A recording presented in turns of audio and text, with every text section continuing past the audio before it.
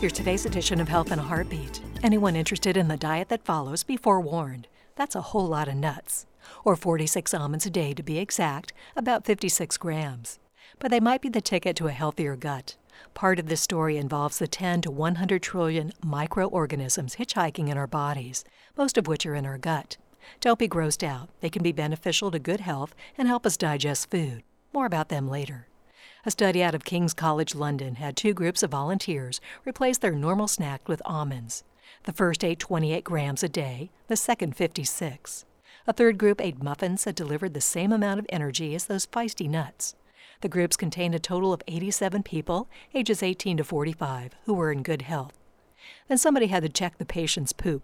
Researchers found that those who devoured the 46 almonds had a higher amount of fatty acid called butyrate in their feces than the other two groups. Butyrate is known to support the health of our guts.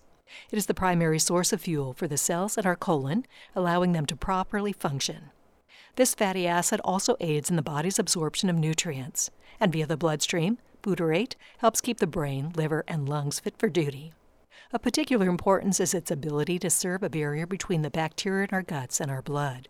That in turn reduces inflammation and bloating, gastrointestinal discomfort, and irritable bowel syndrome. Almonds are an excellent source of fiber, which ferments in our gut and thus produces butyrate. So if you like them, eat a handful and keep your colon happy. Health in a Heartbeat is produced by University of Florida Health, committed to advancing excellence in patient care, research, and education, and by WUFT-FM. Today's script is featured on the web at heartbeatradio.org.